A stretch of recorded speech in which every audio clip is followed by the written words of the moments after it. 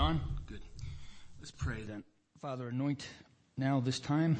Let the preaching of the word be in keeping with your design and your will, your decrees to have a people for yourself, zealous for good works.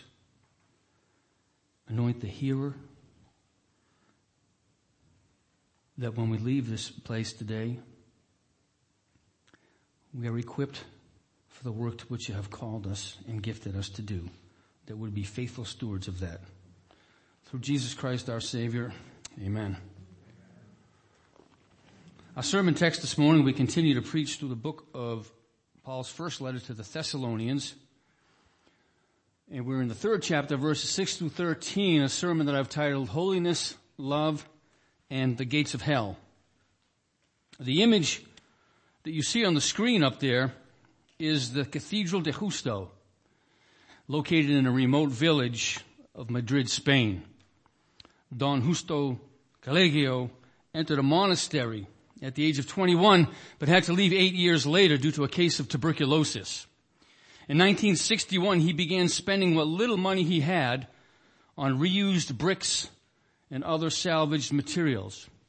Every day for 50 years, he has worked mostly alone on this cathedral, on a plot of land that he inherited from his parents. At age 92 now, he has the help of a nephew to do some heavy lifting. He hopes that someday the Roman Catholic Church will be allowed to use it for worship. Among other features is a 120-foot high dome modeled after the famous St. Peter's. Don Justo Colegio has no building permits and no training in architecture or construction. I think that you would agree that this is a very impressive man and a very impressive building for one person to do every day. I'm sorry? Yes, day in and day out for 50 some odd years.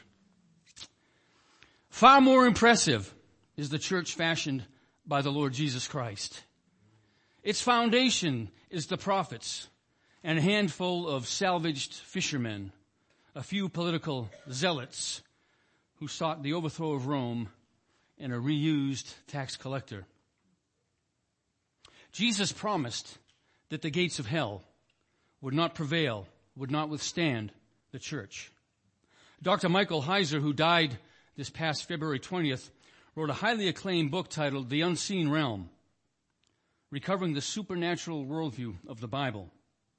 There's a section in that book wherein Dr. Heiser discusses the geography of the area of Caesarea Philippi near Mount Hermon.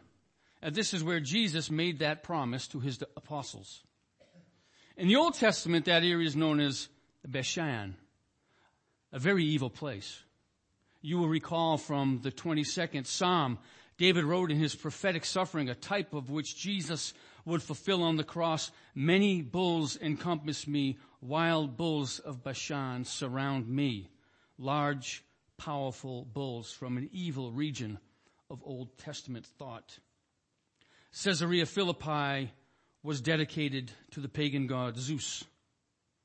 Jewish tradition holds that the place Jesus made this promise is also the same place that the sons of God in Genesis 6 descended when they took to themselves the daughters of men and bore offspring known as the Nephilim, who were giants. In Jewish theology, the spirits of those dead giants became demons. Recall that Jesus said, "On this rock I will build my church." About this, Dr. Heiser writes, the rock which Jesus referred to in this passage was neither Peter nor himself. It was the rock on which they were standing, the foot of Mount Hermon, the demonic headquarters of the Old Testament and the Greek world. We often presume that the phrase, "the gates of hell shall not prevail against it," describes a church taking on the onslaught of evil, but the word "against" is not present in the Greek. Translating the phrase without it gives a completely different connotation, he continues. The gates of hell will not withstand it. It is the church that Jesus sees as the aggressor. He was declaring war on evil and death. Jesus would build his church atop the gates of hell. he would bury them. Slightly different spin there on that text if you're familiar with the arguments between Roman Catholicism and sort of classic Orthodox Christian position of that rock being the profession that Jesus Christ is the Messiah of God. And I think that both can be held simultaneously, certainly not the Roman Catholic translation of that passage or their tradition in which they hold that Peter would be the rock. In other words, that was the establishment of the papacy. We reject that.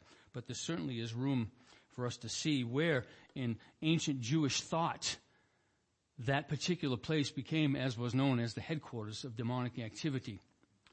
We know from Acts 17 that Paul and Silas, or Silvanus as he's alternately called, spent about a month teaching in the synagogues of Thessalonica before some jealous Jews stirred up some lewd fellows of the baser sort. Nobody puts that like the King James, right? I think there's some rabble-rousers, some other translations call it a bunch of riotous fellows, but lewd fellows of the baser sort just says something, right? It almost doesn't need definition. Somebody said to me before a service this morning, said, there's a meaning to that shirt. And I said, no, this shirt is the meaning, right? The meaning is in that, right? Their evil was such that Paul and Silas had to escape by night.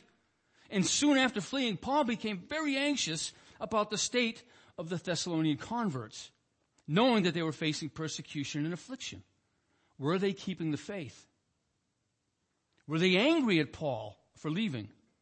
Did Paul really care about them? Chapter 3, verses 4 to 5. For when we were with you, we kept telling you beforehand that we were to suffer affliction, just as it has come to pass, and just as you know. For this reason, when I could bear it no longer, I sent to learn about your faith, for fear that somehow the tempter had tempted you, and our labor would be in vain. When I could bear it no longer. When I could bear it no longer to think about how you're getting on over there in Thessalonica. When I just couldn't take it anymore. Paul was losing sleep. Probably wasn't even eating.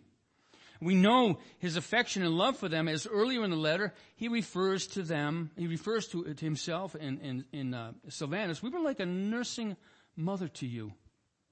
And in another place in the letter, we were like a father with his children, exhorting and encouraging them to walk in a manner worthy of God.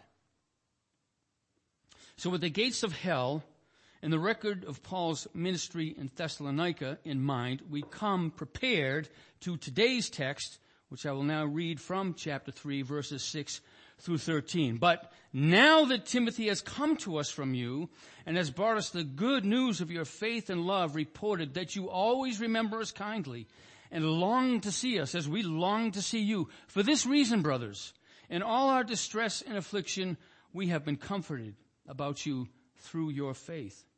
For now we live if you are standing fast in the Lord. For what thanksgiving can we return to God for you? For all the joy that we feel for your sake before our God, as we pray most earnestly night and day that we may see your face and supply what is lacking in your faith. Now may our God and Father himself and our Lord Jesus direct our way to you. And may the Lord make you increase and abound in love for one another and for all as we do for you. So that he may establish your hearts blameless in holiness before our God and Father at the coming of our Lord Jesus with all his saints. I have to tell you that last week the Pastoral Search Committee held our monthly meeting. And our focus was on the skill of preparing and delivering a sermon because as we begin to, at some point, review candidates to succeed Pastor Gary, we want to be able to, above all things, know that they know how to preach the Word of God and bring it to God's people. Amen? So we came across what author Brian Chappell in his Christ-centered preaching book calls the 3 a.m. test. Quote, the 3 a.m. test requires you to imagine someone awaking you from your deepest slumber with this simple question. What's the sermon about today, Pastor?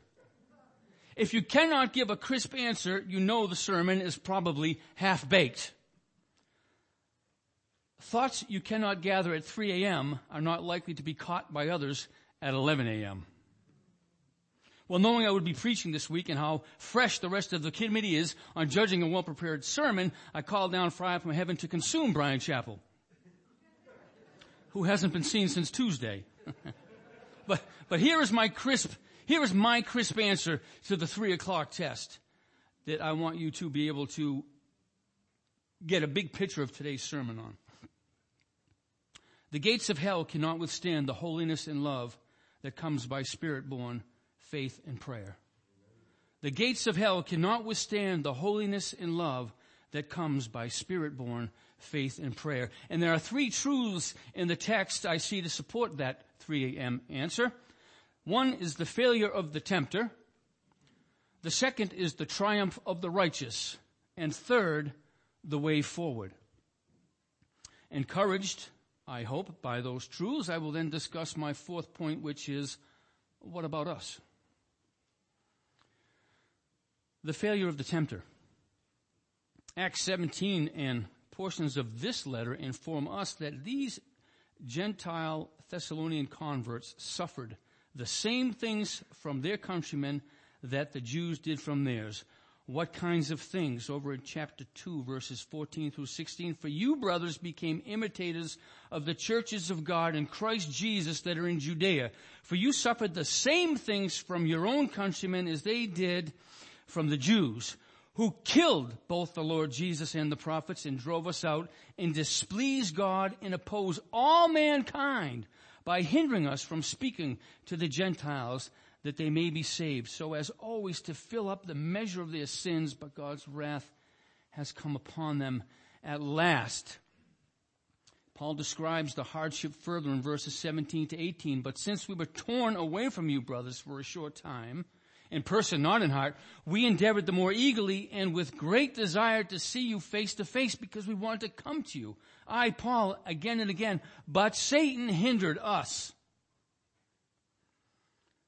As we quickly read through these things, and there are a number of them, we want to certainly take lightly, he's making a comparison. What you suffered, your country, our countrymen, my countrymen suffered as well.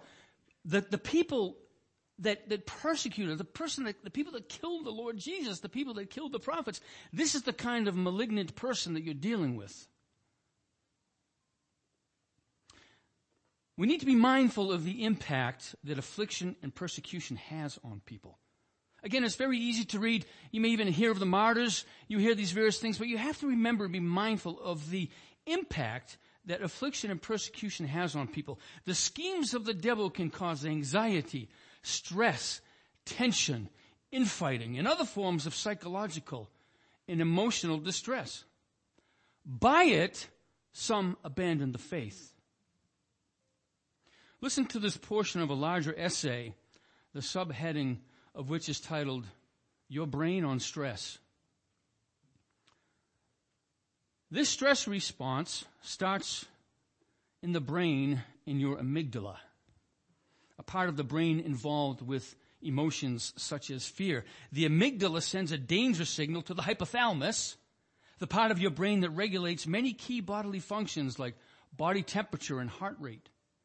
The hypothalamus then activates your sympathetic nervous system, the alert response, which comes with an adrenaline boost and kicks your body into high gear so you'll be ready to face the potential threat.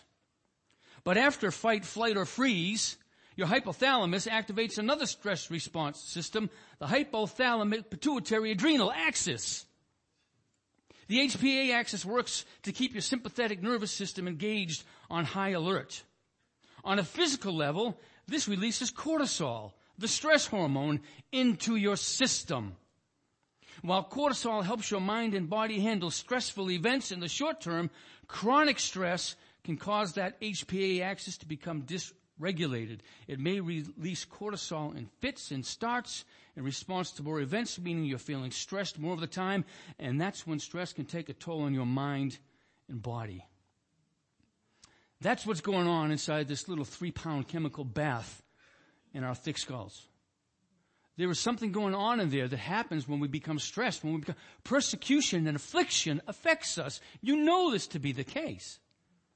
And you know, some of us, what that toll of stress is on your body in the form of muscle aches and fatigue and irritability and insomnia. And you bring the stress home and it affects the family and you carry it into your social life. These converts, under considerable stress, had seen the Jews drag Jason and some of the brothers before the corrupt government authorities in Thessalonica and accuse them of high treason. They say there was another king, Jesus. They knew Paul had to flee in the middle of the night because of the Jews that likely wanted him dead. How difficult it must have been for them to send Paul and Silas away after the bonds of Christian love and fellowship that had formed in such a brief time together. Imagine if a trans woman police officer showed up and arrested Pastor Gary for open-air preaching, and you didn't hear from him for a month. He'd be worried about you, and you would be worried about him. This affliction, this persecution is made increasingly worse by demonic activity. Anger is a feeding and breeding ground for demonic activity, so Paul warns the Ephesian believers. We know from Scripture the devil, the god of this world, has blinded the minds of the unbelievers to keep them from seeing the light of the gospel of the glory of Christ, who is the image of God. 2 Corinthians 4:4. Paul tells Timothy the devil has taken unbelievers captive to do his will. That is something we need to remember about unbelievers and in the world we're in today. They have been taken captive by the devil to do his will. And Paul is saying we want to be patient with them. We want to teach them. If peradventure God will grant them repentance and they will recover their senses and come to the knowledge of truth. Why? Because the devil has taken them captive to do his will.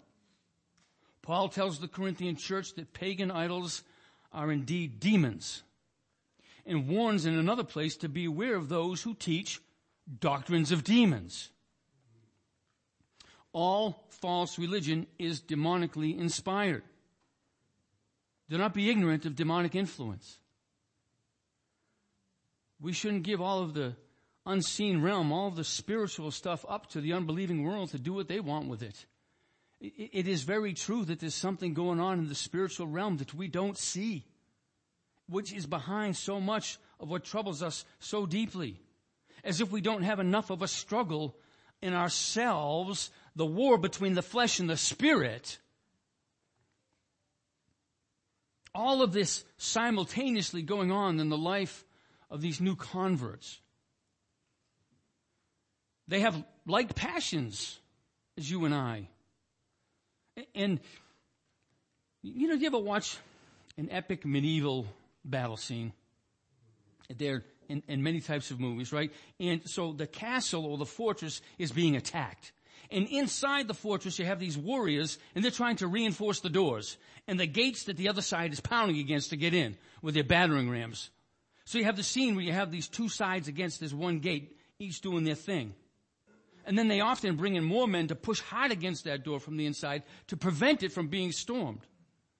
Well, that's what the enemy is doing in the face of the gospel spreading through Thessalonica and surrounding areas. The gates of hell are trying to withstand the gospel and love and holiness that it is producing in the lives of God's peculiar people. We are a peculiar people. You know that? We are all very peculiar. Some of you are very strange, but we are all peculiar people. Right? We are the royal priesthood. We are the holy nation.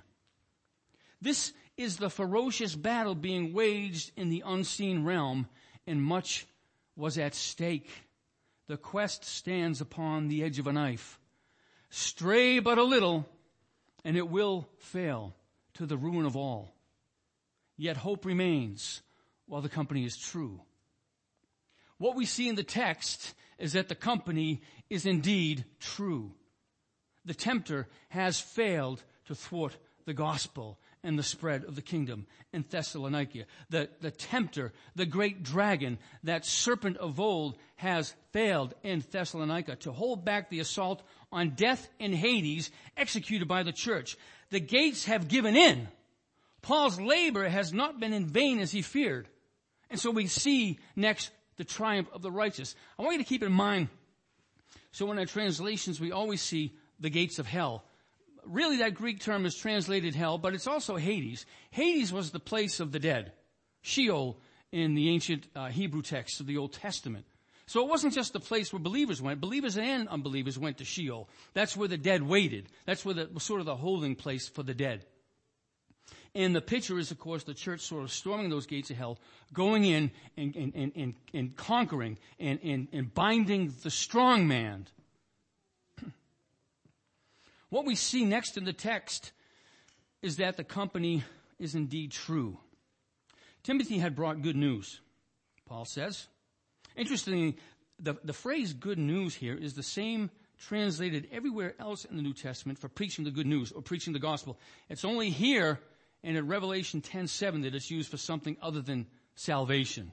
And you can feel Paul's joy. It's palpable as you read the text. I hope when we read the text, I know Gary has encouraged us all to try to read this every day for a month. And when you're doing that, again, because it's not so long, but stop for a minute when you're reading Scripture and say, what is this saying to me? What is this telling me about Paul? What kind of person is Paul that he's so bound up with these people?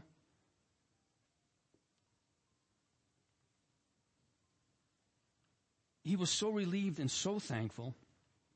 You know, when parents send their Christian children off to college, particularly secular universities, but not exclusively, and when they're living on campus, they wonder, are they being faithful? Are they giving in to the peer pressure and the corruption of the world that is at enmity with God? Imagine the parent shows up to college for a surprise visit near the end of the first semester. And they pick up a copy of the school newspaper, and in the Poets' Corner section of the publication, they see a poem titled, The God of My Youth. And in that poem, the author shares memories of family gatherings and Christian friends, and they speak highly of their parents who gave them such a great example and who loved them. And you get to the end of the poem, and you see your child's name as the one who penned the sweetest thing that you've ever just read. But it gets better. So you see young people throwing a frisbee around on the campus grounds, drinking beers, listening to Mick Jagger music and bad-mouthing the country out there. And you see another student that you know, and you ask if they've seen your son or your daughter, and they say, oh, he or she is down the street on the town common with some Jesus freaks praying for the unborn. You can't even catch your breath like that as a parent. I mean, your soul is on a holy fire. Well, take me now, Lord. My work is done on earth here. This is where my child is today. I think that's the joyful heart of Paul here. Despite the afflictions that the converts in Thessalonica were experiencing, were enduring, and despite Paul having to cut out so quickly, he hears gospel news about their faith and their love. Oh, and they remember us kindly too. Well, they can't wait to see us. They feel the same way about us that we do about them. And Paul's so exuberant that he starts writing this letter immediately. He says, but now that Timothy has come, and that's when, Paul just started writing that letter as soon as they got the report from Timothy. Not last week Timothy came. Now Timothy comes. So Paul's running around looking for ink and parchment as soon as Timothy finished the report. And he likely stained that parchment with tears of joy. Boy, Paul loves the church. He loves God deeply. And therefore he loves God's people deeply. And Paul's been completely apprehended by Jesus, who has led Paul and a host of other captives captive and given gifts to men and women in Thessalonica. Before I get into verse 8, is anybody else here really hot? Is it uncomfortably stuffy in here? Do we need to open a door? Yeah, we can open that door. If we could have one of the ushers or one of the gentlemen open that door for us.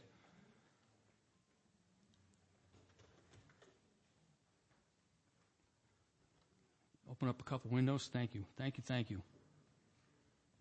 We're so used to being locked up and bottled in for winter, man. Come on.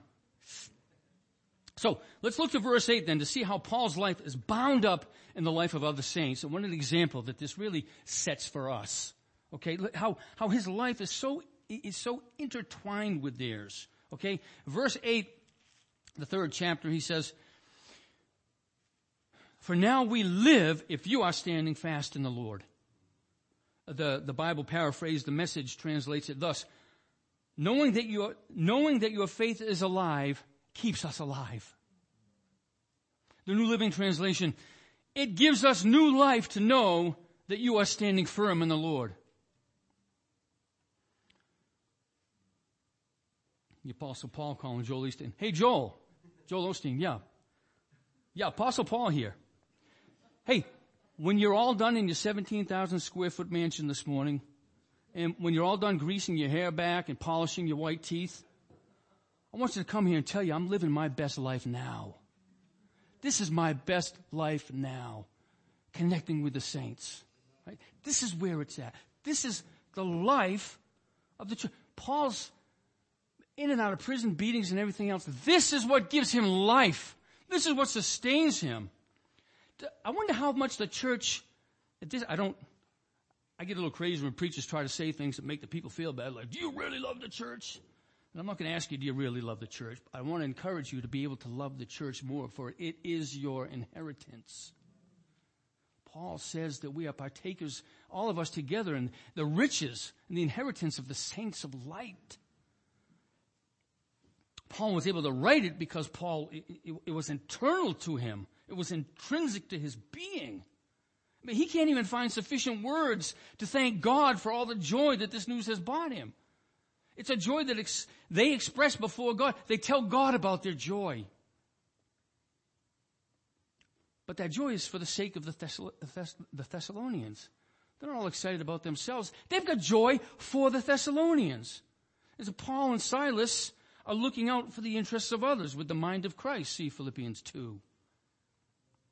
So you see the power of the resurrection at work in these brothers and sisters. You know, Paul and Silas were in great distress and affliction, and now they've been comforted by the Thessalonian converts, who, despite their own afflictions and distress, continue in faith.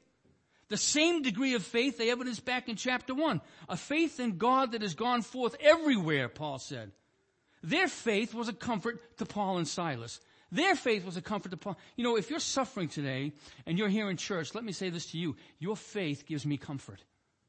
It gives me comfort about you. I don't have to worry about you. I can see your faith. One of my spiritual mentors, a father in the faith, I would call, 80 years old, went to be with the Lord in his spirit last month. And so I hadn't seen him in about 6 months. He would call me occasionally. He was an answer to prayer. I've shared a little bit with some of you about him. He was an answer to a prayer of mine, 20 years ago when I asked the Lord to bring an older gentleman Christian into my life that could be an example to me in a number of ways. Probably as a result of having read Scripture about Paul and his need to have people imitate him as they imitate Christ. And he would call up. I work at Pepsi. He'd be coming through Holden. He'd give me a call. Hey, you want to go get a bite to eat at Val's? And he would always pay. He always insisted on never let me pay. And he would always just be imparting something to me. Always imparting something to me from the Word. Always imparting the Spirit to me. Always encouraging me. Look, make sure whatever church you're in, you don't have some CEO pastor type. This is what's destroying the church, he would tell me all the time. We don't need CEO pastors. The churches, we all have gifts for one another. He was just this faithful brother like that. So I hadn't seen him, though, in about 6 months or so when I learned of his leukemia diagnosis. And I couldn't visit him in the hospital. And about 2 months after his treatment there, he came home. He was beginning to get strong enough to live out what doctors said were his remaining 6 months to a year. And while he was home, he had a stroke. So this man who always had a gracious and an encouraging word or a teaching or an exhortation lost the ability to speak. And I wondered how he was doing in his spirit since he couldn't tell me over the phone. And he had spent so many years ministering to the souls of lost men in prison. And when I finally got to visit him in the hospital the last week of his life, I walked into the room, and when he saw me, he threw his arms up to the sky. He cast his glance heavenward. He smiled, this big old familiar smile, and tears were just streaming down his cheeks. Because he wasn't able to communicate and talk to me. He wasn't able to ask me, how you doing? He didn't know how my spirit was. When he saw me walk in, his thought was, he loves me. He remembered me. He's here. and his wife and I prayed together while we all held hands, and he shook his head in affirmation, and we sang some gospel hymns to him, and I anointed him with oil at his wife's request, and his body language was joyfully saying amen, and he was just able to audibly speak, hallelujah, thank you, and I love you. That was it. That's all he had to say. Just, again, leaving one more example for me to follow. Friends, that is holiness and love that comes from Spirit-born faith and prayer that the gates of hell cannot withstand. Not now, not ever.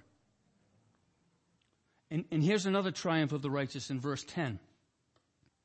So, verse 10 we read,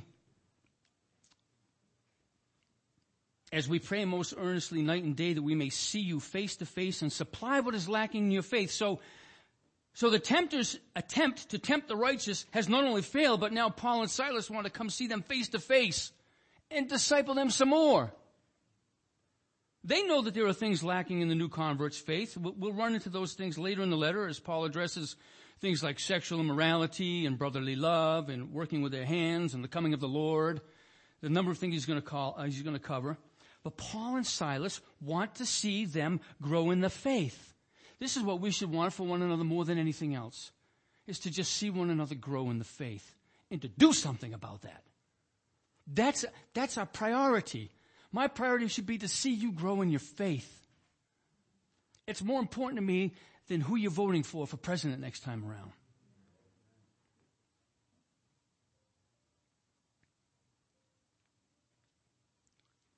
So, the faithful, fervent prayer of a righteous man availeth much, right? James wrote. Well, in chapter 1, we read that Paul and Silas constantly mentioned the Thessalonians in their prayer. Is it a stretch to imagine that it was a faithful prayer that God heard and worked through to keep those converts established in their faith despite afflictions and sufferings after Paul left? Not at all. In fact, I would say without that prayer, it likely would not have happened. Because God works through prayer in that way. God can sovereignly work without prayer, but we know that they did pray and we saw what happened when they did. Why should we sit around and guess, I wonder if that would have happened if they didn't pray? No, that's what happens when people pray. The Lord Jesus said when he comes again, will he find faith on the earth? Yes, he will. Yes, he will. The third truth from the text that demonstrates that the gates of hell cannot withstand the holiness and love that comes by Spirit-born faith and prayer is what I call the way forward. It was come as no surprise that the way forward is the same as the way that got the Thessalonians to where they had already come.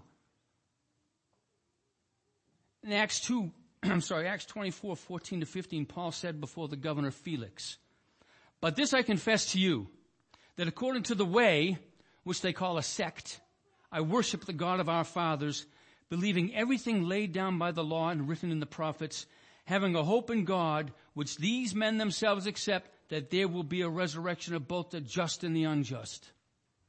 Indeed, the way is recorded 6 times in the book of Acts.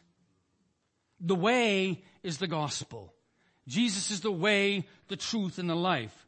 Jesus said in the context of the plan of redemption, my Father who has given them to me is greater than all, and no one is able to snatch them out of my Father's hand. The Father and I are one.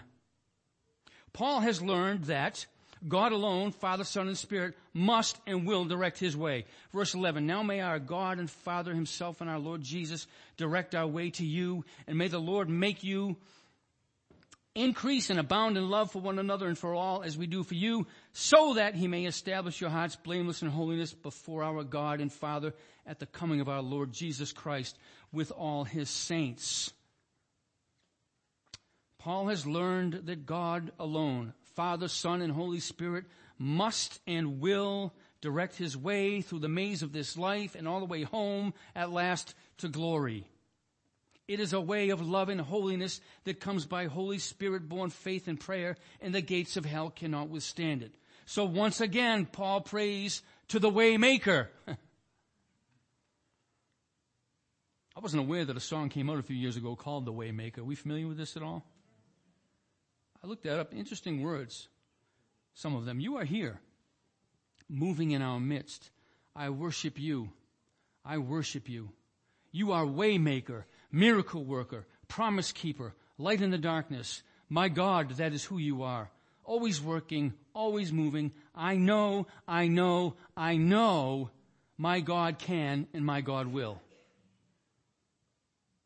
The way was a plan of redemption, right? It was the plan of redemption that made the way forward in the first place. It was the way forward that announced in cryptic form in the Garden of Eden and more clearly articulated to Abraham, the father of all who have faith, who had the gospel preached to him by Scripture. It was the way revealed in the covenant God made with David. And finally, of course, the way was fully revealed by our Lord Jesus Christ through his life, death on the cross, the resurrection, and his ascension to the Father's right hand, where he ever lives to make intercession for the people of God and therefore able to save them to the uttermost. God dropped a 50 megaton holiness bomb. And the intense heat of that holiness incinerated the gates of Hades, such that people came out of the graves and walked around their old neighborhoods in Jerusalem. That was mentioned last week. Hey, Jacob, where you been? Rotting.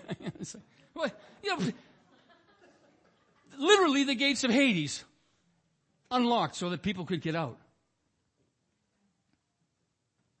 Without exception, the shepherd and overseer of our souls will direct all our ways if we boldly by faith and prayer approach that throne of grace. It will happen no other way. Moreover, the way forward is the way home, as he says in verse 12 to 13, right? So before our God and Father, at the coming of our Lord Jesus with all the saints, which is when that's our homecoming. If we are to be blameless in holiness, we must be ever increasing and abounding in love for one another and for all. See, some of our English translations do not sufficiently forge the link between love and blameless holiness. For example, the NIV at verse 13, may he strengthen your hearts so that you will be blameless and holy in the presence of our God and Father when our Lord Jesus comes with all his holy ones. Whereas the New Living Translation, for example, which is a paraphrase, but is similar to the ESV, may he, as a result, make your hearts strong, blameless, and holy as you stand before God our Father when our Lord Jesus Christ comes again with all his holy people. Amen. So you see that in both the English Standard Version and the New Living Translation, and others I'm sure, our hearts are made blameless in holiness as a result of increasing and abounding love. You see that?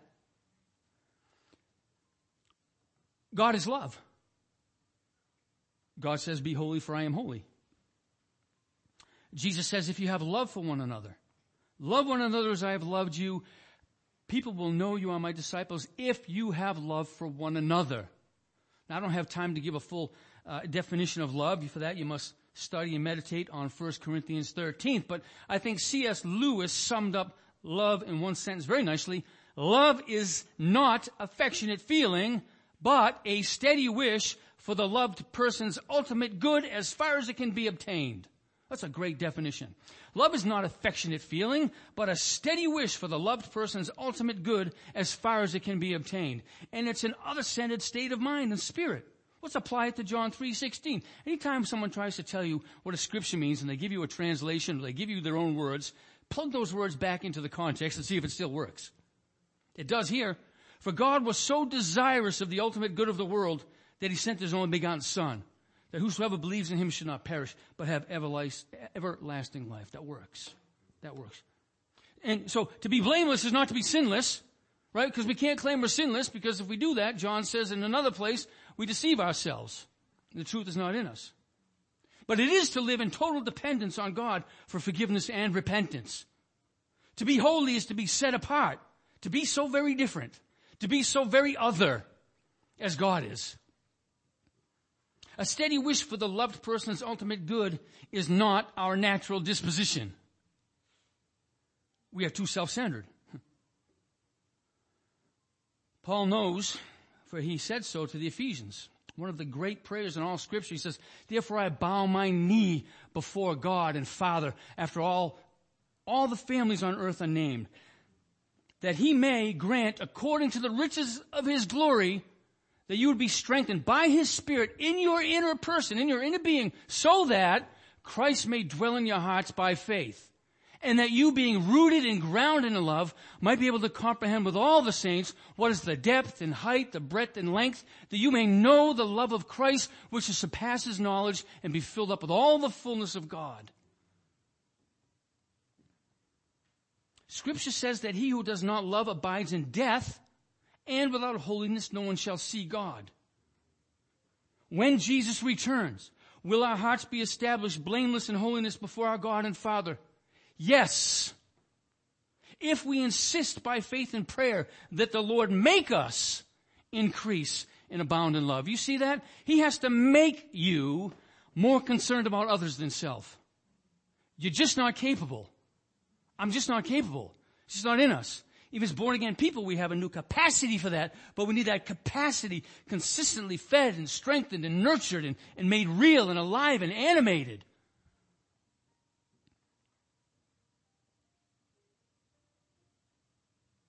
That is what it is to live in the reality of God's sovereign grace. Since this is so, let's just take a moment to ponder my fourth point. What about us? We have seen how Paul and Silas and the Thessalonians spiritually thrived despite persecution and distress and affliction. But this letter is in part also a legacy left for us to carry on.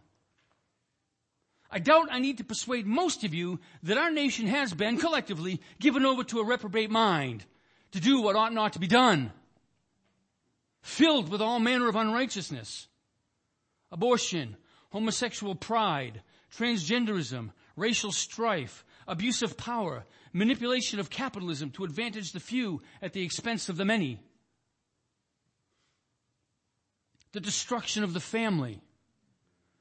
Our culture in America is becoming physically and spiritually habituated to strife, to divisions, and to tribalism.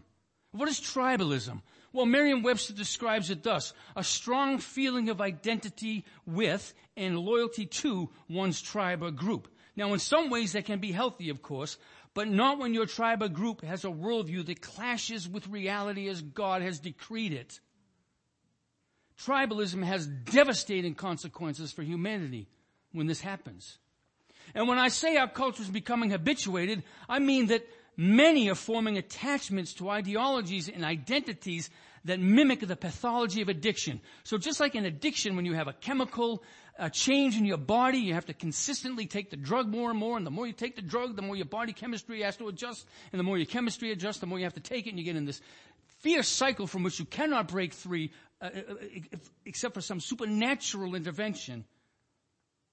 That's the way that we have become attached to these ideas and to these groups and to these identities and to these genders. And you know what it's like when you hear someone say, now it's time to be honest with ourselves.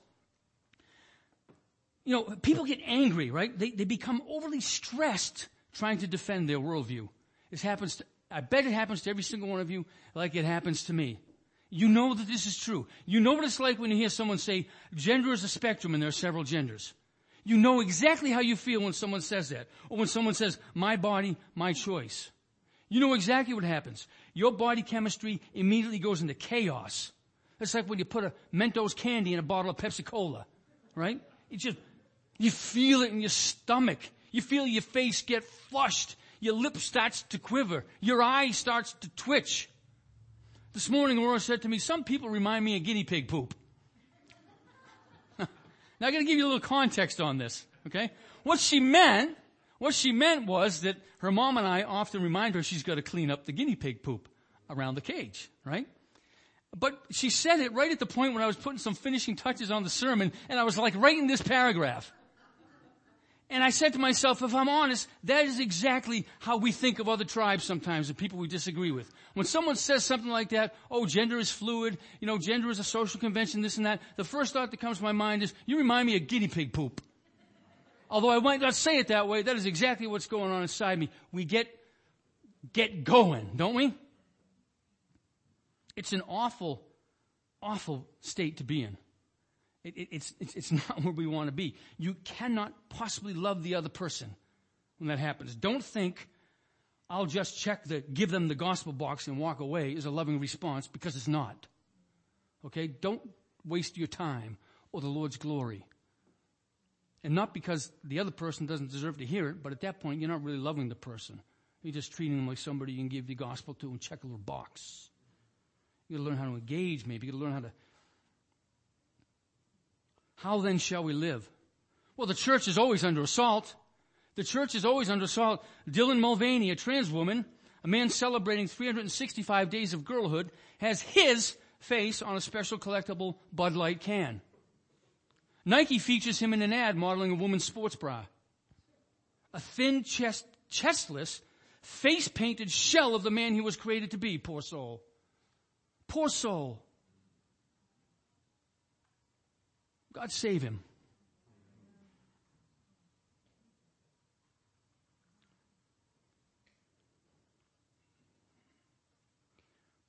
Hershey's is honoring women by featuring delusional, disfigured men on its candy bars. Feel empowered yet, ladies? Scoffed Federalist CEO Sean Davis.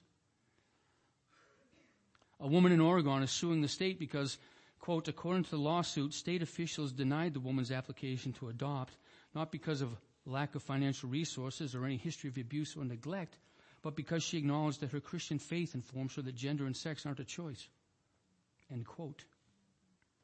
A city in Canada passed an ordinance making it illegal to protest drag story hours at children's libraries, where men dress like women and perform highly sexually charged physical acts in front of little kids as young as 4, 5, and 6 years old. A pastor in Canada has been arrested repeatedly for protesting these sites. Brethren, this is demonic activity. This is demonic. There's no other way to describe it. This is demonic activity. Make no mistake. Satan has never, ever changed his pattern. He always comes after children. Always. Always. Be it the fires of Molech, the Hebrew male babies, the Jewish male babies under age 2 at the time of Jesus' birth, the libraries and classrooms of kindergartners, or the womb. The thief comes only to kill and to destroy. He will never change his ways. But the church has got to change its ways and align itself to this response that we see in Thessalonians to affliction and persecution, because this is and has gotten into the church, and eventually it is unmistakable, I don't think. I don't think that it's... Let's take a look at... If you have your bulletin, take a look at the front cover. And I want to draw your attention to the mission statement there, which reads, Sovereign Grace Chapel exists to worship and glorify God by equipping the saints for the work of ministry, calling people to become disciples of the risen Christ, and caring for those in need as salt and light in this fallen world. Sovereign Grace Chapel maintains the gospel as of first importance and the scripture as the ultimate authority. We pursue Christ-centered unity and love and labor together with the Lord in the process of our sanctification. To God alone be the glory. Memorize that. Dylan Mulvaney is not our enemy. The LGBTQ plus lobby is not the enemy. Planned Parenthood is not the enemy. Public schools are not the enemy.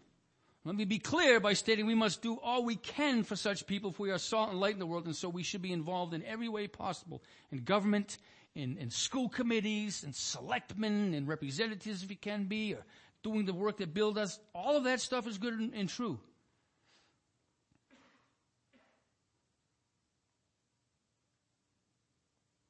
We impact it with a biblical worldview.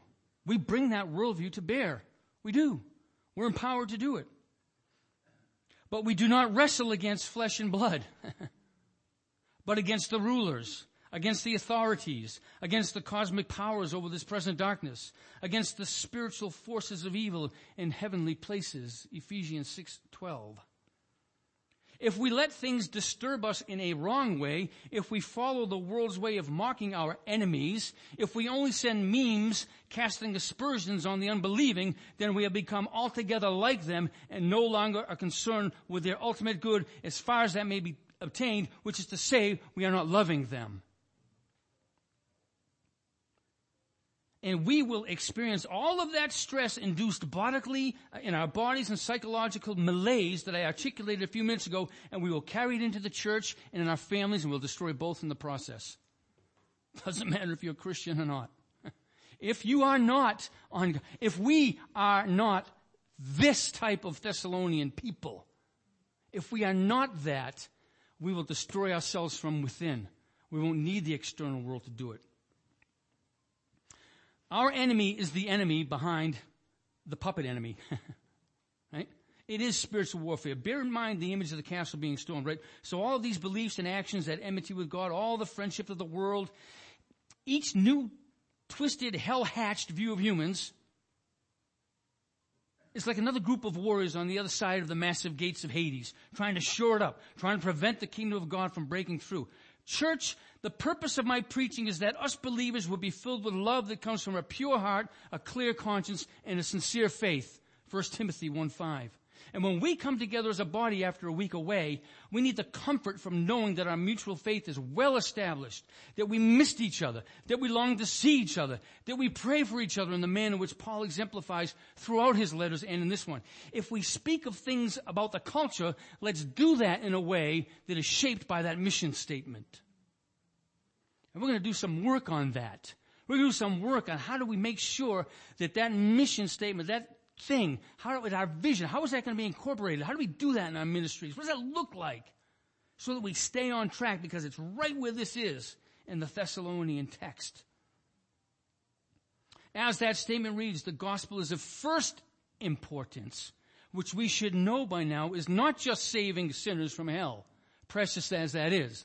The gospel is not just sinners get saved from hell. The gospel is that Jesus Christ has been exalted to the Lord of the universe, and all authority in heaven and earth are his. New creation has begun with Jesus, the first fruits from the dead. God is among his people now by the Spirit, and the day is coming when we will be with Jesus in new bodies, a new heaven and a new earth wherein dwells righteousness. That's the gospel. That's the good news. That word gospel comes from back in the Old Testament when some dude came running from the battle saying, "We won, the king is king still." That was gospel. That was what we eventually called evangelion. That was the good news. The king's alive. Yeah. It's not conspiracy of madness to say that attacks on Christians are going to increase manifold in all kinds of ways, from exclusion to the culture to violence like we saw in Nashville, where Christian children and adults were targeted and killed by a woman/trans man because Christians reject modern conventions of gender. They were killed because they were Christian. And our attitude is not to be, "Oh, poor us." We defend our rights afforded by the government, of course, but government is not going to storm the gates of hell. They lack the resources and they're not adequately armed. Plus, for most people in the government, they would be guilty of treason if they stormed the gates of hell, since that's where their Father and Lord lives.